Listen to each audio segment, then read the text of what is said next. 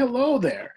Welcome to another edition of the Library Scoop, the official podcast of the Niles Main District Library. I am Jabez, and welcome. Welcome to my home. Now, unfortunately, with the stay-at-home order by the governor, the library is closed for the meantime. So that means we get to do the podcast off-site. The show must go on, as Queen always says. So it's time to introduce our next guest. She happens to be my supervisor and the head of digital services. Let's welcome Suzy into the Library Scoop. Suzy, how's it going?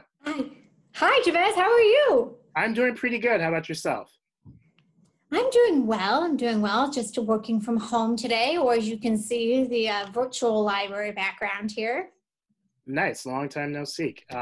You're in my house, working from home as well. And it's been a bit of a challenge, just like to combine like working from home and like the distractions and all that. So it's been interesting. I don't know. How about you? Well, I just recently got a cat, so that's been a welcome distraction. But I would also say it is a little challenging working from home, and it's been a number of weeks now, and every day is something different, right? Absolutely, I agree. Love cats, by the way. I didn't know if I told you I have 2 dogs and a cat. Oh, nice. Yeah. I think she's going to wonder where I go when I finally go back to work because I'm home all the time right now. Let's get to our episode today. So April 1st was Census Day. Now, for people like me and half Americans at home, we have no idea what census is. So from your expertise, what is the census and why is it so important? So the census is something that counts every person living in the United States and the 5 territories. And the count is mandated by the Constitution, and it's conducted by the U.S. Census Bureau, which is actually a nonpartisan government agency. Responding to the census is kind of like your civic duty, similar to voting, right? Like it's everyone's right to do. And then in addition to just doing it because it's something that is part of our Constitution, it also affects the amount of funding your community receives, how your community plans for the future, and your representation in government. So specifically, the data for this 2020 census will be ensuring public service and funding for schools, hospitals, and fire departments. It will help plan new homes, businesses, and improve neighborhoods. And then most importantly, it will determine how many seats your state gets allotted in the House of Representatives. So there's a lot, that comes out of the census. So you're pretty much telling me it's a really big deal. We should not push this aside. Yes. All right. I will put that under my to-do list as soon as I can. But okay. Give me more information about it. Like, how often do we have to do the census? So it happens once a decade, so once every 10 years, and the first census happened in 1790. And so we've not missed a census yet. So the census just released something brand new for the first time ever. Now it's completely online. So there's not a person that come to your house, which they can eventually. But now with this new component, is it really safe to complete it online? So it is safe. It's a very secure site. And then there are strict federal laws that protect your census responses. So it is against the law for any employee to disclose any census information at any time. So ICE, FBI, CIA, none of these agencies can get access to this information. So the data collected can only be used for statistical purposes to help inform these important decisions that I mentioned earlier. And they have a very robust cybersecurity. So, you don't have to worry about getting hacked or anyone using your information. All right, just give myself and the audience just like a brief idea of like, what are some of the questions that the census may ask, since it is a very important phase in government? So it's not that many questions. It can be completed in one sitting, maybe, 10 minutes, 10, 15 minutes, depending on how thoughtful you want to be about it. It's really just the number of people living or staying in your home on April 1st. And this is something that they have come out with some more information because with so many people being displaced from COVID, they are trying to kind of parse out who those people are, right? College kids that were displaced and other people. So if you do have a question about this, you can definitely, get more information on their website. So then they also want to know whether your home is owned with or without a mortgage or loan, or if it's rented, or if it's rent or occupied without rent, kind of what the housing situation is, a phone number, the name, sex, age, date of birth, and race of each person in the home. And then there is a point for the race question for you to kind of, this is new this year, to fill out specific information about what the different types of race that you are. And then the relationship to each person in the home. And there is a website that we will publish on our Facebook page that we'll talk about. You can see a preview of all of the questions, which is really helpful before you do it. One thing to note is the census will never ask for the following: your social security number, a bank or credit card, money or donations, or anything on behalf of a political party. So if you're worried that someone's asking you these questions, you say, you're not the census, I'm not doing that. So pretty much just like straightforward questions that you can answer comfortably without being ashamed, and something that it helps your community, your town. Exactly. How can someone respond to these questions? Is it multiple choice? Do they have to write short sentences, or how does that work?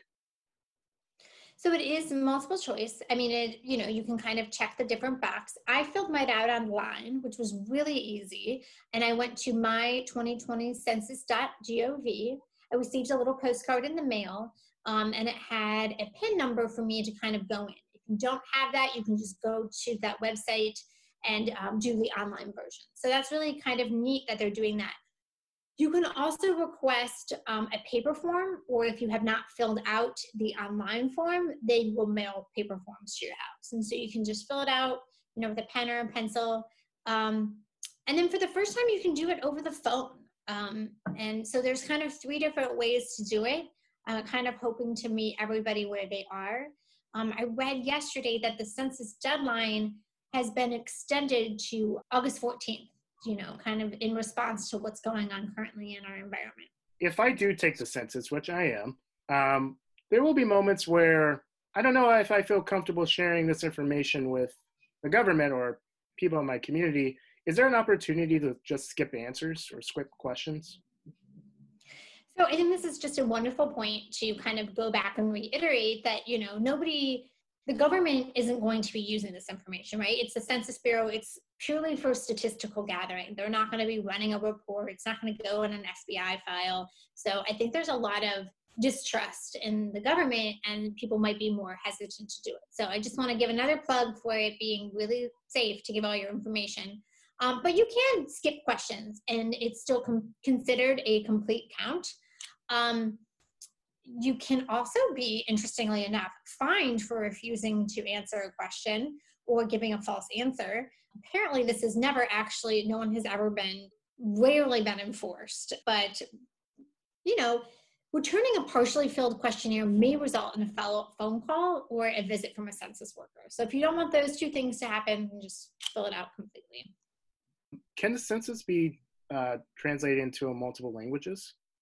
So the paper forms are only available in English and Spanish, but you can respond online or by phone in Spanish, Arabic, Chinese, French, Haitian, Creole, Japanese, Korean, Polish, Portuguese, Russian, Vietnamese. So they're also providing video and printed guides with 59 non-English language, as well as a video in American Sign Language. So there's definitely, you're right, there's so many different kind of people living in the United States. So you just kind of want to make sure that we're reaching all those people.